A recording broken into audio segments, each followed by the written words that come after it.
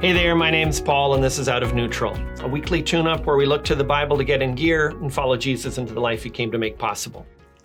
Today I want to talk about how Baptists and Christian Reformed believers speak past each other on the issue of baptism. I was asked to debate baptism with a Christian Reformed pastor. As we talked back and forth for more than 2 hours, it was clear how much we shared in common, but also how Christians from our traditions can often misunderstand each other on the issue. As I talked with my fellow pastor, it was clear how deeply we both love the Lord and the Scriptures, but also how we disagree on whether infants should be baptized.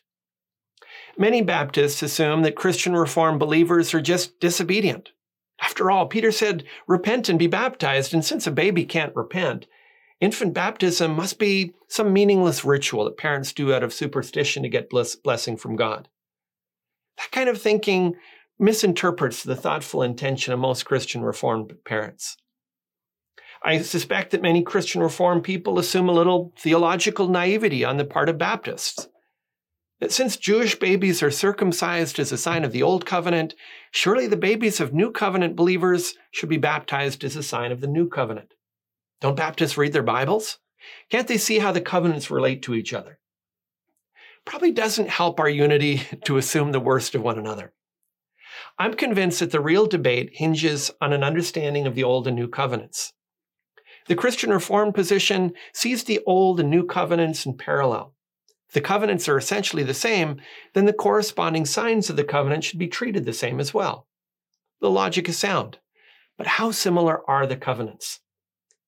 While circumcision was rolled into the Mosaic covenant, it was a sign initially given as part of the covenant with Abraham. God promised Abraham descendants, land, and blessing. Although Abraham believed the Lord and he counted it to him as righteousness in Genesis 15:6, faith is never stated as a requirement of the Abrahamic covenant, and righteousness is never promised as a result of it. All you had to do to be a part of the deal was to get circumcised.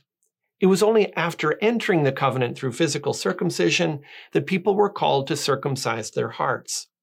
Unfortunately, most didn't.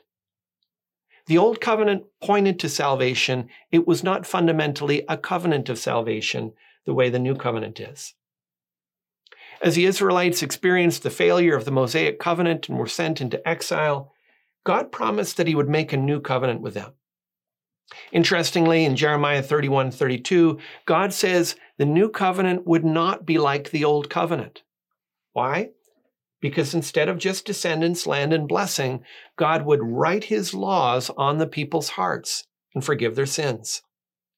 It's precisely because the new covenant is so different than the old covenant that it requires repentance and faith to enter into it. When Peter calls people to respond to the good news, he says, "Repent and be baptized." There is no corresponding repent and be circumcised in the old covenant because it merely pointed to salvation. It never included it.